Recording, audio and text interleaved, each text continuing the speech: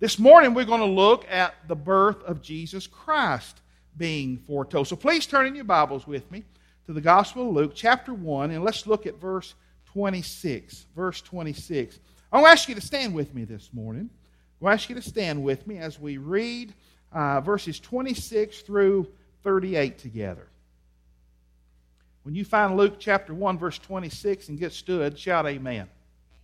All right.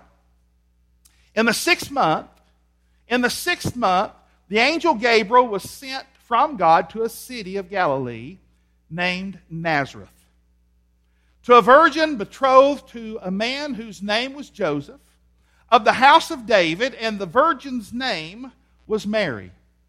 And he came to her and said, "Greetings, O favored one, the Lord is with you." But she was greatly troubled at the saying, and tried to discern what sort of greeting this might be. And the angel said to her, "Do not be afraid, Mary, for you have found favor with God. And behold, you will conceive in your womb and bear a son, and you shall call his name Jesus. He will be great and will be called the Son of the Most High. And the Lord God will give to him the throne of his father David. And he will reign over the house of Jacob forever. And of his kingdom there will be no end." And Mary said to the angel, "How will this be, since I am a virgin?" And the angel answered her, "The Holy Spirit will come upon you, and the power of the Most High will overshadow you. Therefore the child will be born. Therefore the child to be born will be called Holy, the Son of God." And the angel answered her, "The Holy Spirit will come upon you, and the power of the Most High will overshadow you. Therefore the child to be born will be called Holy, the Son of God.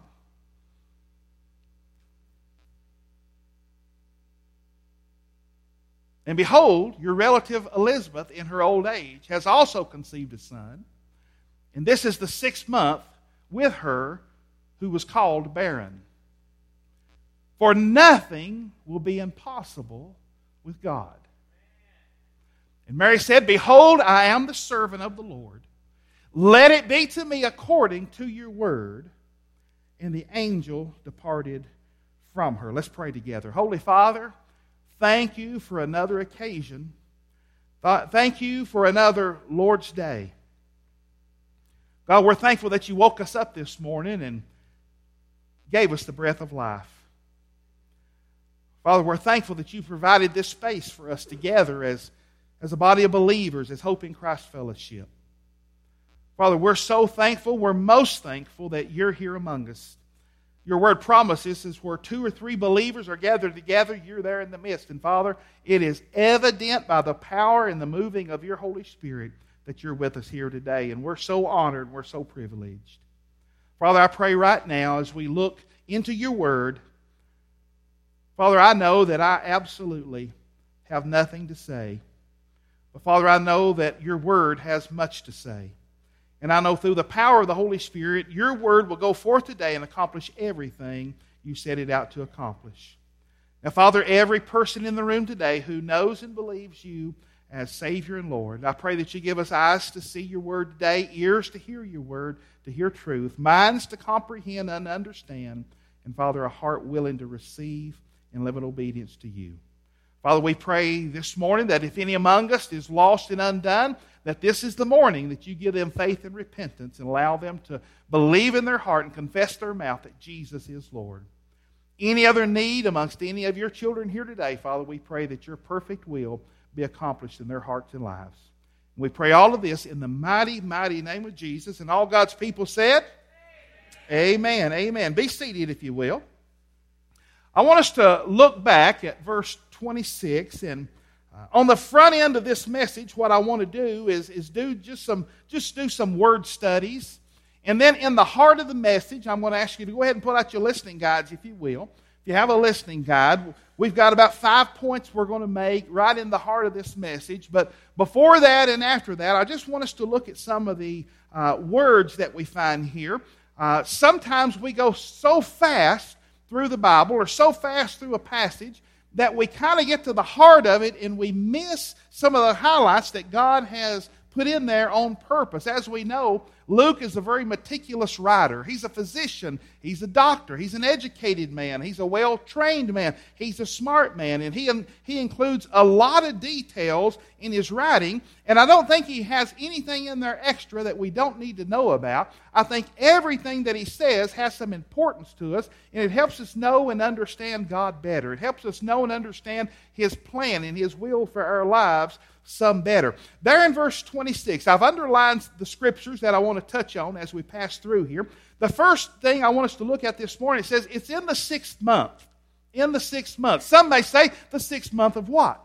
Well, if you read up before that, as we was talking last week, God had sent Gabriel to visit Zacharias. He was burning incense in the temple and promised him that in their old age, him and Elizabeth, being barren, they're in their old age, promises them they are going to miraculously become parents in their old age. We studied that a bit. We looked back to Abraham and Sarah and how that they were in their old age and how that they were barren, but God promised them a son, and it came to pass. Well, the same happened as Gabriel visited Zechariah and Elizabeth. They too, when he went home from serving in the temple, they became pregnant.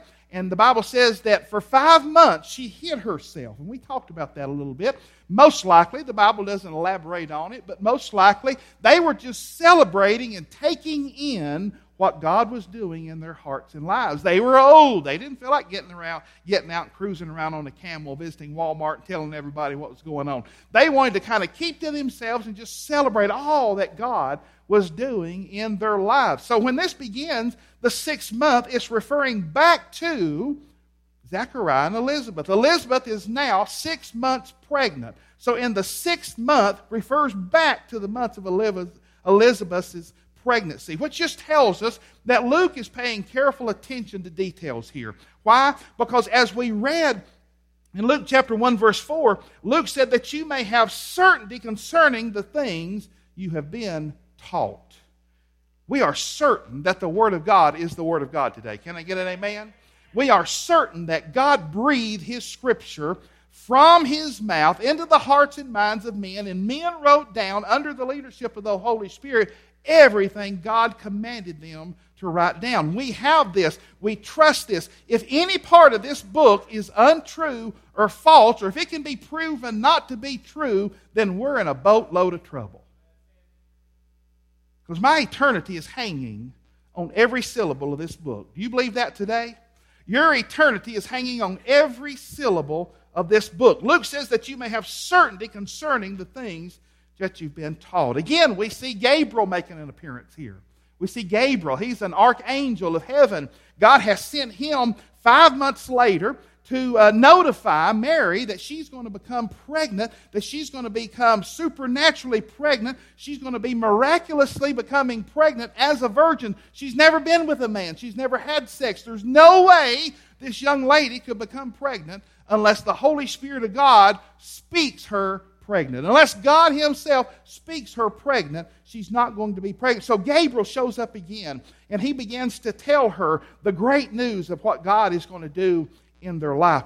The Bible says that they're from the little town called Nazareth. Little town called Nazareth. This is a game changer. This is a game changer.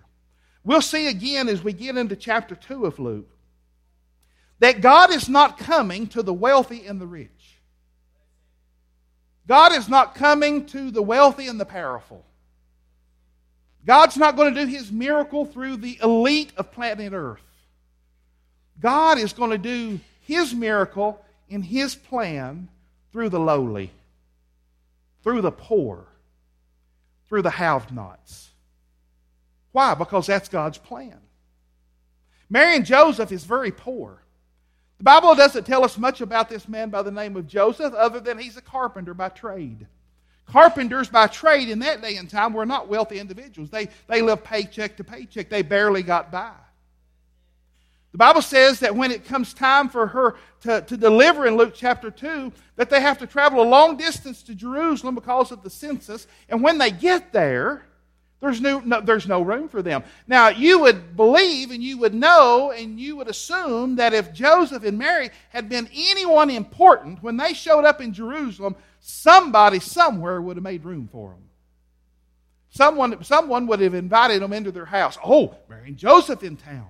We got to make room for those folks. They're important. No, they were nobodies. They were nobodies. I'm thankful this morning for Hope in Christ Fellowship. Now, I'm not looking out across the audience, and I'm not calling anybody here a nobody. But I'm just going to inform you, without Jesus Christ, every single one of us are nobodies. I don't care how much money you got in the bank. I don't care how big a house you live in. I don't care what you do for a living. I don't care what kind of car you drive, what the size of your retirement is. Listen, it all boils down to this. We are all sinners in the sight of God. We've all sinned against God. We're paupers. We're as dirt poor as they come when it comes to spiritual matters. But now, because we've been saved and born again, we are somebodies in the eyes of Jesus. We're somebody in the eyes of the Father. But before He came, we were the poor in spirit Jesus talked about in the Sermon on the Mount. I'm glad that we have a church.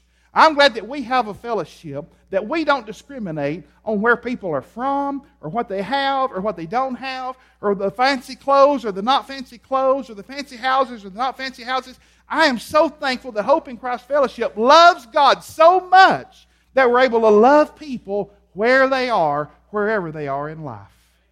And we welcome people in, and we love on them, and we give them a place to worship and hear about Jesus Christ. The town of Nazareth, the MacArthur Bible Study says this.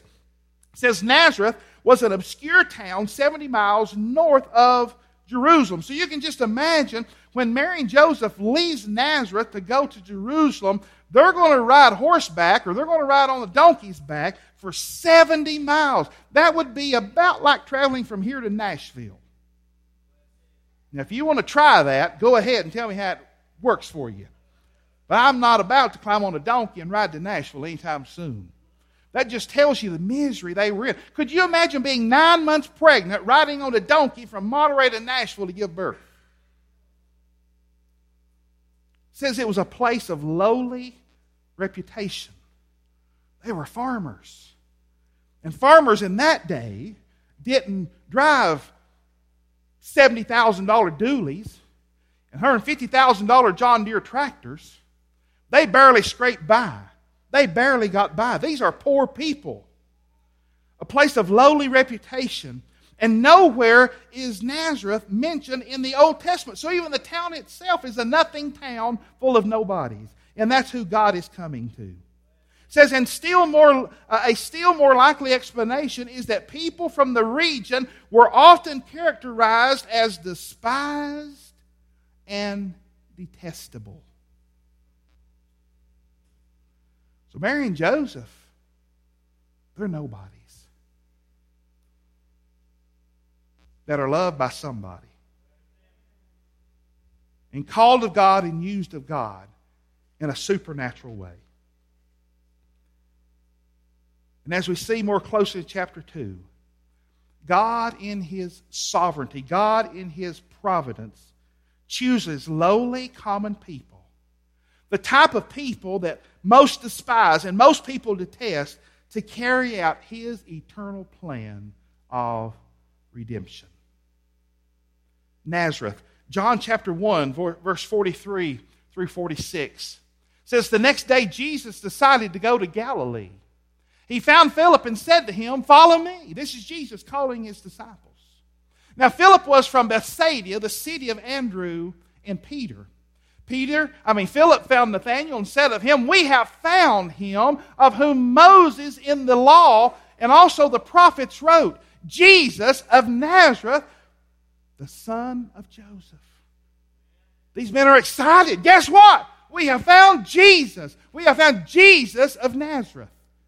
Nathanael said to him, can anything good come out of Nazareth? What's your opinion on this side of history? Can anything good come out of Nazareth? What about Jesus, the Savior of the world? Huh? Absolutely. And Philip said, well, I love this response. Come see. You know, today we'd say, well, come see for yourself. If you don't believe me, you come check it out. Let me know what you think. Verse 27. Verse 27 teaches us that Gabriel came to visit a virgin. Now, there is no human way that I can emphasize the importance of Mary being a virgin.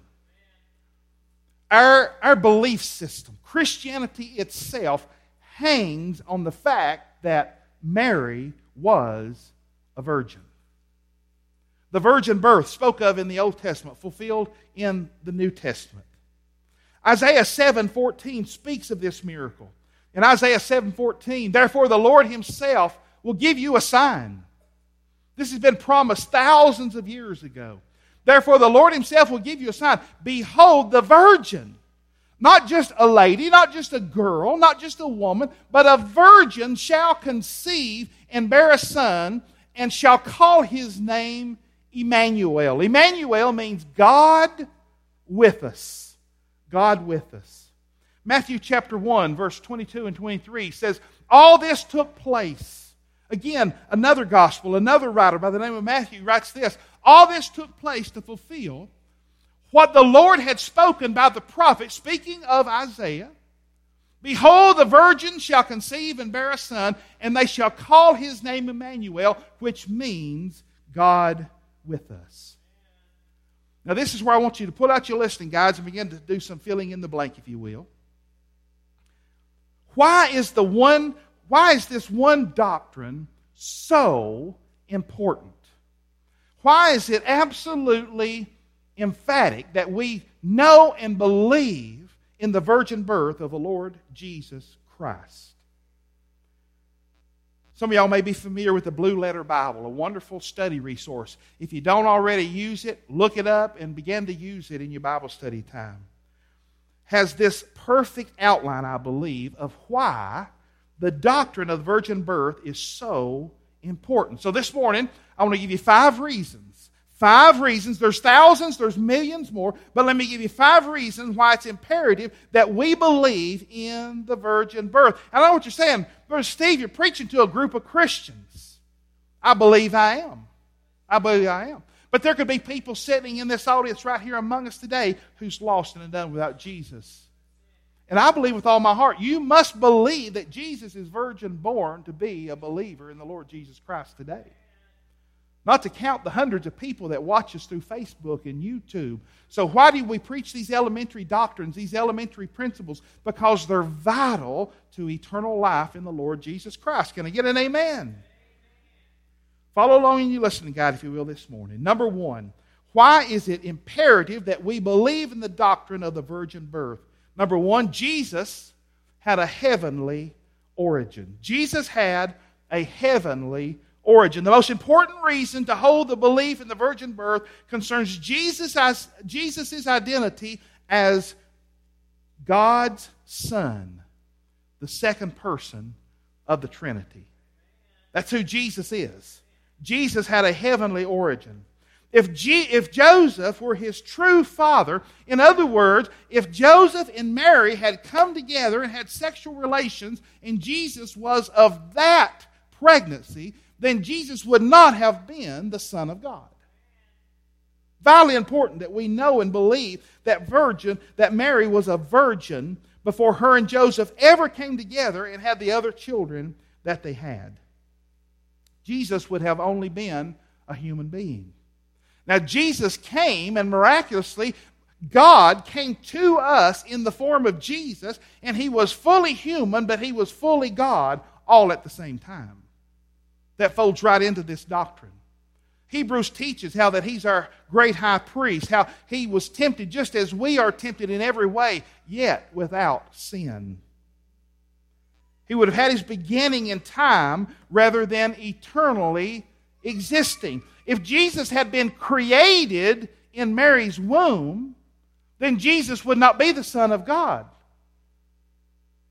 John 1:1 says this, in the beginning was the Word, and the Word was with God, and the Word was God.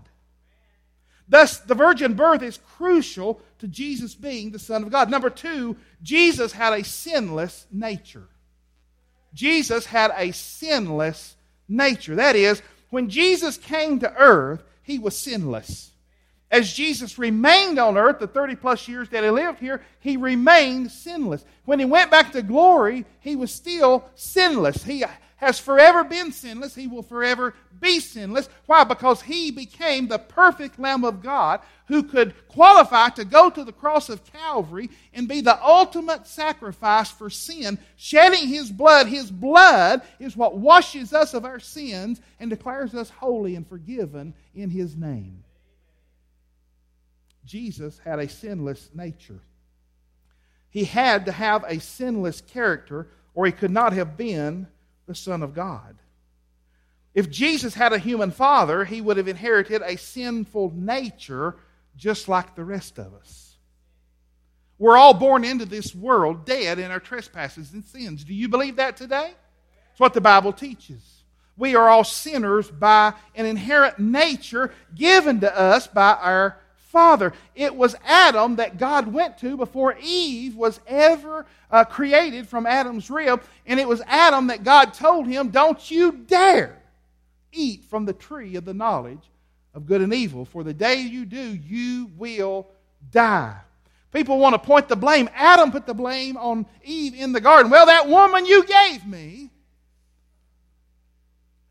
But guess what? Eve was Adam's responsibility because God had spoke to Adam and commanded him not to eat of that tree, which means Adam was to protect Eve. Adam was to protect Cain and Abel and Seth and all their descendants. It was Adam's responsibility to follow God. Men, it's your job and my job to follow God. It's my job and your job to bring our wives along with us. The two shall become one. We are to lead our wives. We are to lead our children. We are to lead our grandchildren. Listen, following God, as Joshua said, as for me and my house, we will serve the Lord. The responsibility is on the man. It's a day and time in our culture that men need to step up. I'll say it one more time, make you good and mad. It's time men, Christian men in America today, stand up and be the men God has called us to be. To be the Christian leaders in the home. Let our wives and our children and our grandchildren see us reading God's Word on a day-to-day basis. Our wives, our children, our grandchildren need to catch us praying often. They need to see us sharing the gospel. We must be the spiritual leaders of our home if we're going to be the spiritual leaders of our community, and if we're going to be the spiritual leaders of our church, our Bible fellowship. We must be who God has called us to be. And there's no excuse when we aren't. No excuse when we aren't. If Jesus had a human father, then He would have inherited a sinful nature, just like the rest of us. Romans 5:12 says, therefore, just as sin came into the world through one man, Adam, and death through sin, and so death spread to all men because all sinned. If Jesus had had an earthly father, Jesus too would have been born a sinner, and He wasn't. Is it important that we believe in the doctrine of the virgin birth? Amen and amen. To the contrary, Scripture states that Jesus never sinned. 1 Peter 2:22 says He, speaking of Jesus, committed no sin. Do you believe this Scripture today? Jesus committed no sin. Neither was deceit found in His mouth. John testified in 1 John 3:5, you know that He appeared in order to take away sins. Well, a sinner can't take away sins.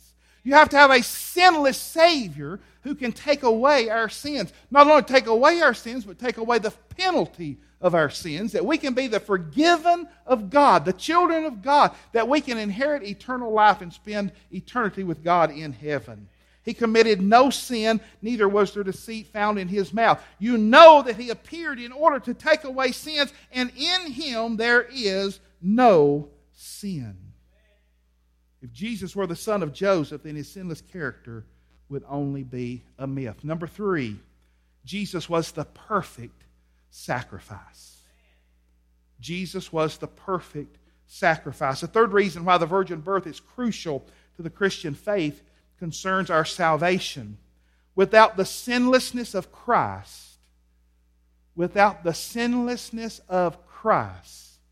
there would be no salvation. There would be no salvation. Christ came, according to the Apostle Paul, to save those who were under the law. Galatians 4 and 5. But when the fullness of time had come, in other words, when God decided it was time to reveal salvation, to reveal the Lord Jesus Christ, when the fullness of time had come, God sent forth His Son. Say His Son this morning. God sent His Son, born of woman, the Virgin Mary, born under the law, Old Testament law, to redeem those who were under the law so that we might receive adoption as sons of God, as daughters of God. Jesus fulfilled the law. Jesus was that perfect sacrifice. In Old Testament times, once the sacrificial system had been set up, we know that there was bulls and goats and doves and all kinds of birds and other animals that when a person sinned, they would have to take the choice of their flock or the choice animals that they could get their hands on and deliver them to the priest. And the priest would slaughter those animals and sacrifice those animals, and blood was poured out upon the altar for the forgiveness of sins. But we never received under the law forgiveness of sins. Sin was always just pushed forward. And pushed forward. And pushed forward. That's the fulfillment of this scripture. When the fullness of time came, God sent His Son through the Virgin Mary, born under the law, under the Old Testament law system of sacrifice, to redeem those who were under the law. How? By becoming the perfect sacrifice that was slain one time, shed His blood one time, for all sin, for all generations, so that we all might be saved, those who call upon His name. He was the perfect sacrifice. This echoes Jesus' own statement in Luke 19 and 10. Jesus said, "For the Son of Man came to seek and to save the lost." Aren't you glad for the seeking Savior this morning, who seeks and saves lost people? God required a sacrifice that was without blemish. In Exodus 12:5, "Your lamb shall be without blemish." If Jesus was a sinner in any sense of the word, then He could not have provided salvation for us. But because He came into the world by supernatural means and lived a sinless life, He became that sacrifice for our sins, without any spot, without any blemish, without any sin. 2 Corinthians 5:21, for our sake, God made Him be sin who knew no sin, so that in Him we might become the righteousness of God. Aren't you thankful today for the sinless Savior? Number 4, it shows the uniqueness of Christ. It shows the uniqueness of Christ. What the virgin birth does is show the uniqueness of Jesus Christ. No one had ever come into the world the same way that Jesus came into the world. The unique and miraculous nature of Jesus carried on through His eternal life. His birth was a miracle. His public ministry consisted of miracles. Jesus miraculously lived a sinless life. He miraculously came back from the dead and left this world in a miraculous way. Because Jesus is the miraculous Savior of the world.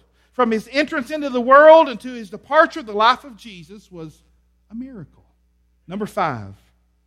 I like this one. Because the Bible says so. Because the Bible says so. Have you ever seen such an attack upon the Word of God?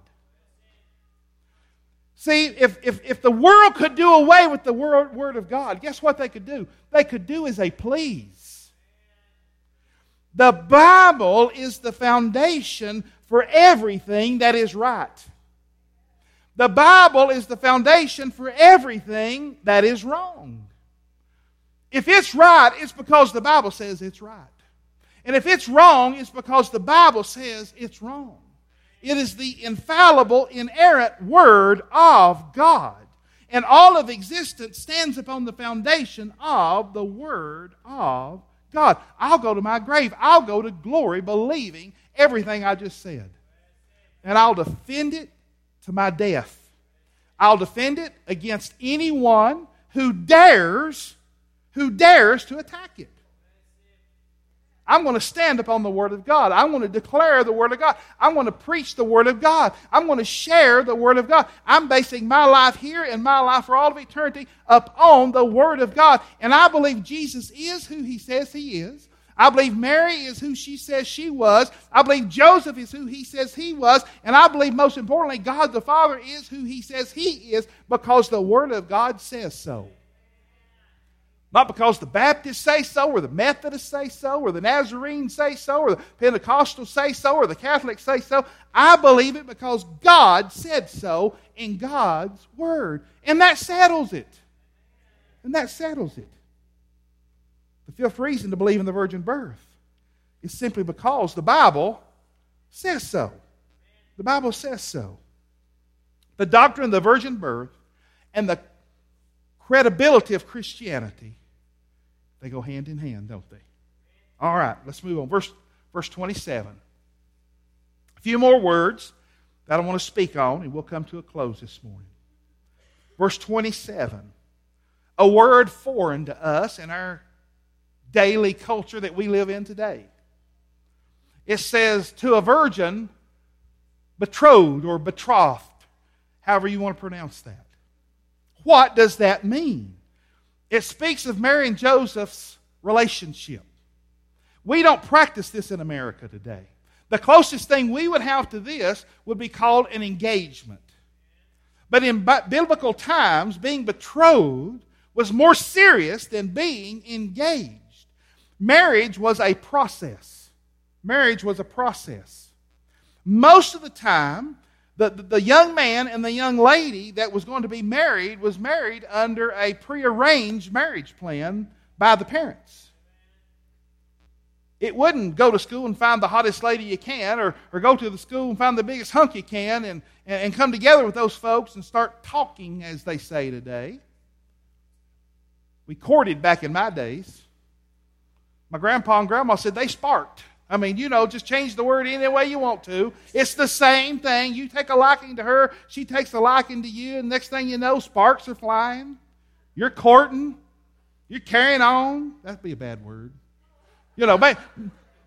Holding hands. I'm talking about holding hands and a little kiss on the cheek. That's what I'm talking about now. But they were betrothed. They were betrothed.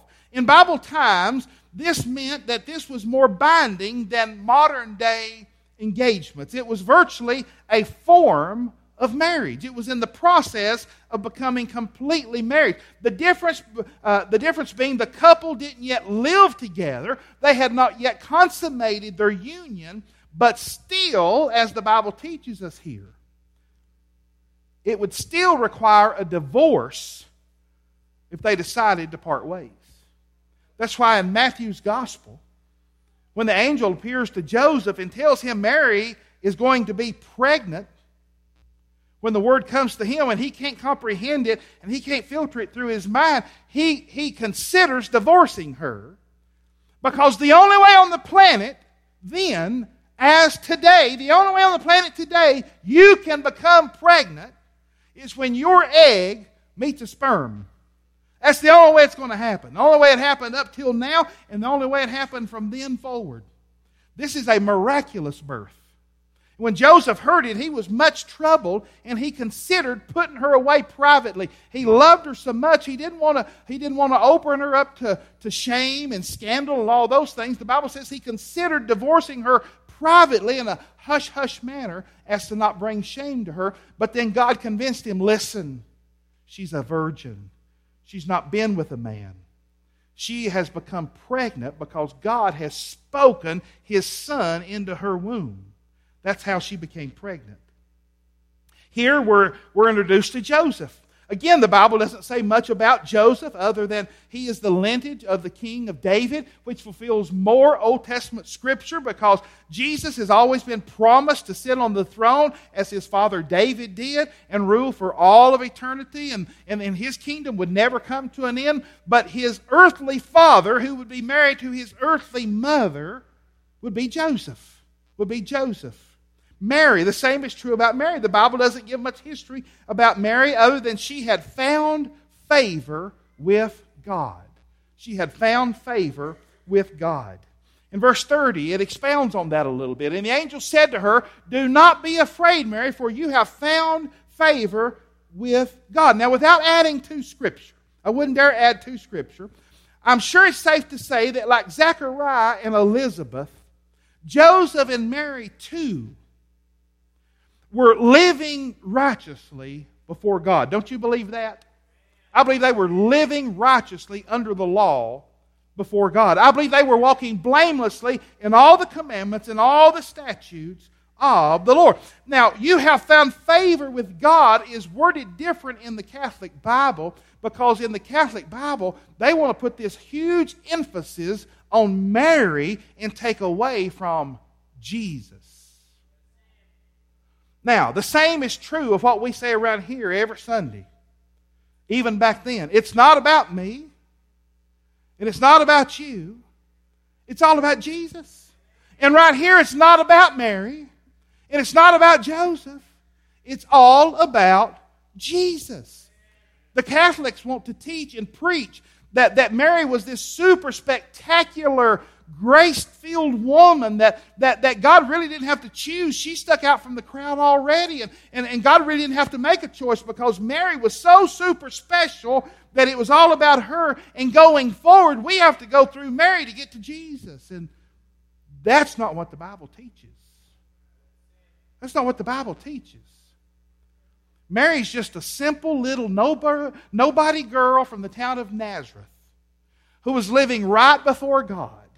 And in God's sovereignty, He chose Mary to become the virgin who would become pregnant through the Holy Spirit's power, through the spoken word of God. And she simply would be the lady who was chosen to carry Jesus and give birth to Him. No more, no less. No more, no less. She had found favor with God. There was no special grace being given to Mary, and we can thank God that Ephesians 1:6 says this, "To the praise of His glorious grace with which He has blessed us in the Beloved." As much as Mary was blessed, guess what? You are blessed. As much as Mary was blessed, guess what? I was blessed. In Jesus Christ, we're all blessed, and all glory and honor goes to God, not to Mary. Can I get an amen? Verse number 31, and behold, Gabriel is explaining this to Mary. "And behold, you will conceive in your womb, and you will bear a son." And like Gabriel was speaking to Zechariah and Elizabeth, you'll call his name John. Why? Because God said so. You will call this baby's name Jesus. Why? Because God said so. Emmanuel, God with us. Emmanuel, God with us. Jesus, Old Testament word Joshua, Redeemer, Savior, Lord, on and on and on. God chose who he would be born to, what his name would be. Why? Because from eternity past, God had a plan. And it'll be carried out through eternity in the future. And there's not a thing we can do to discredit or do anything about it. It's God's plan of redemption for you and I. Verse 32 and 33.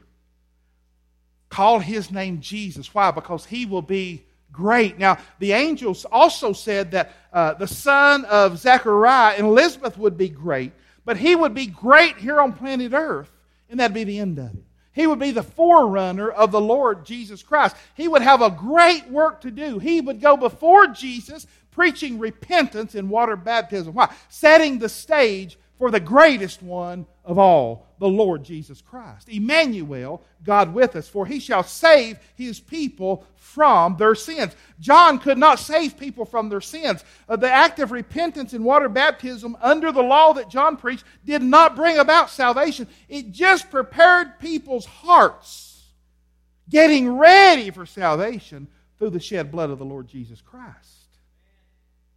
Said the Son of the Most High, as we discussed in point 1 of the importance of the virgin birth. He is the Son of Almighty God. He will be part of the throne. He will sit upon the throne of His father David. Jesus being in the bloodline of King David. He will reign over the house of Jacob forever. He will be the eternal one sitting upon all thrones. Why? Because He will be the King of kings and He will be the Lord of lords. Can I get an amen? And of His kingdom there will be no end. As I said a while ago, John 1:1. In the beginning was the Word, and the Word was with God, and the Word was God. Jesus, the Son of the Most High, sitting upon the throne of His father David. He will reign over the house of Jacob forever. Of His kingdom there will be no end. Revelation, Pastor Darrell just walked us through Revelation verse by verse by verse by verse, and thank you for doing such a marvelous, wonderful job walking us through the book of Revelation. Revelation declares to us He is Alpha and Omega, the beginning and the end. There's none before Him and none after Him. He's it. Can I get an amen? Jesus has forever been, and Jesus will forever be the King of kings and Lord of lords. Verse 35. Verse 35 tells us how all of this is going to take place. Here's how this is going to happen. And the angel said, and the angel answered her, the Holy Spirit. The Holy Spirit. Now here's how I believe about the Holy Spirit. Here's what I believe the Bible teaches about the Holy Spirit. He's the third person of the Godhead.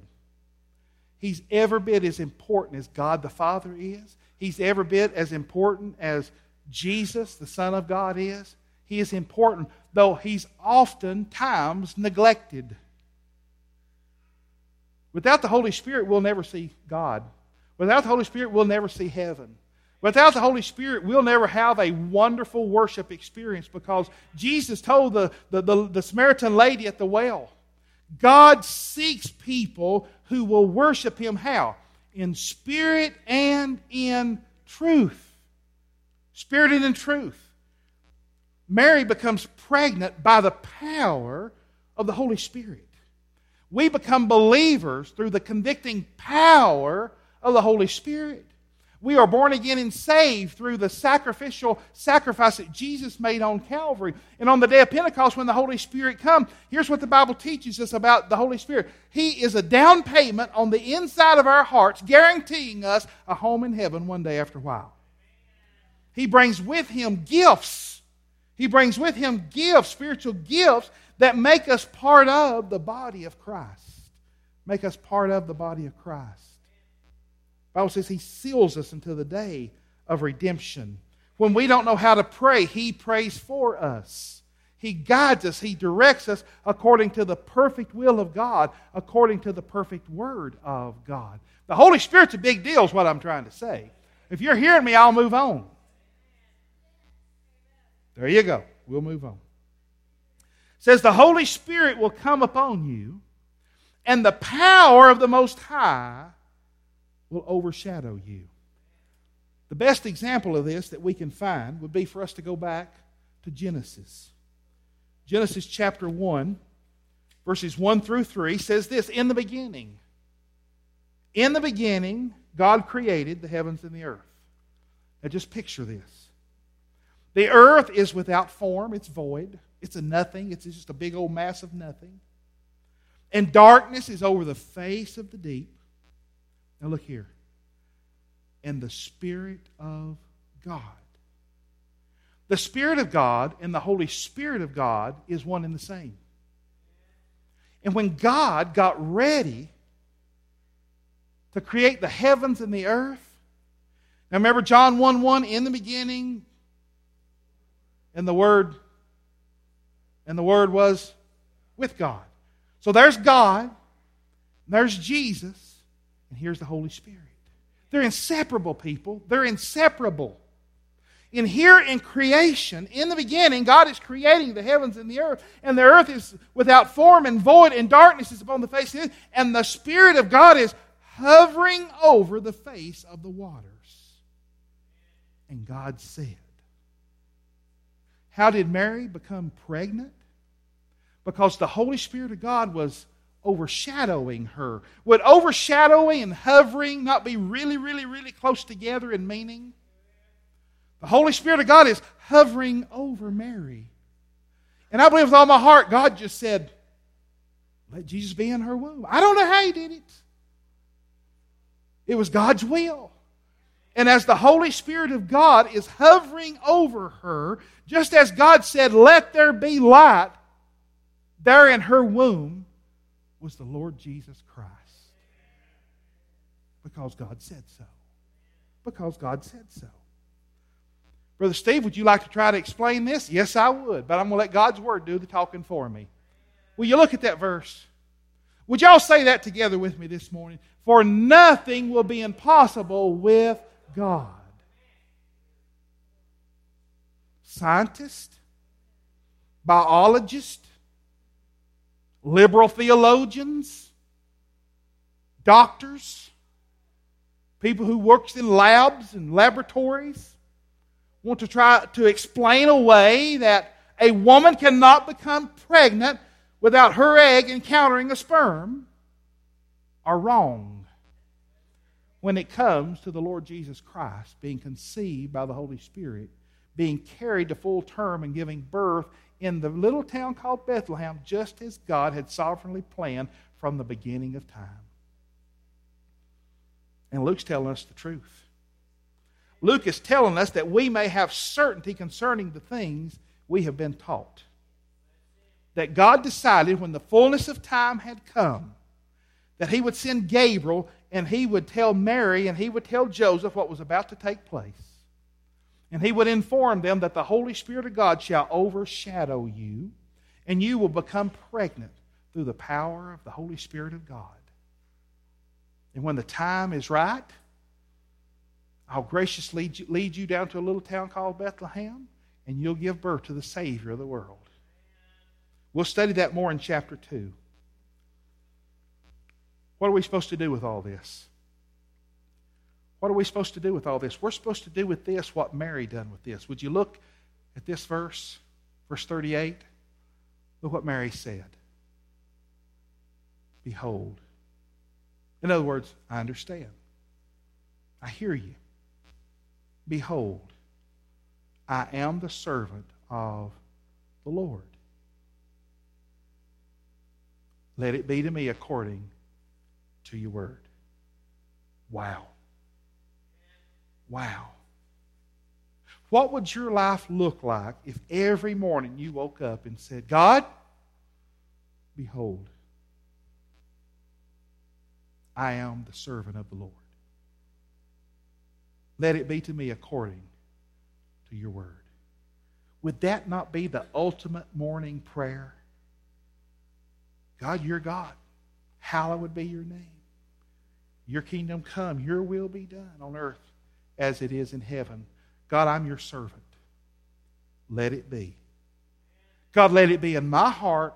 Let it be in my mind. Let it be in my life according to your word.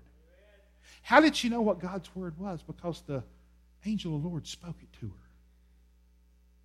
And she recognized that it came from God. And she believed that it was God. Behold, I am the servant of the Lord. Let it be to me according to your word. Would you stand with me this morning?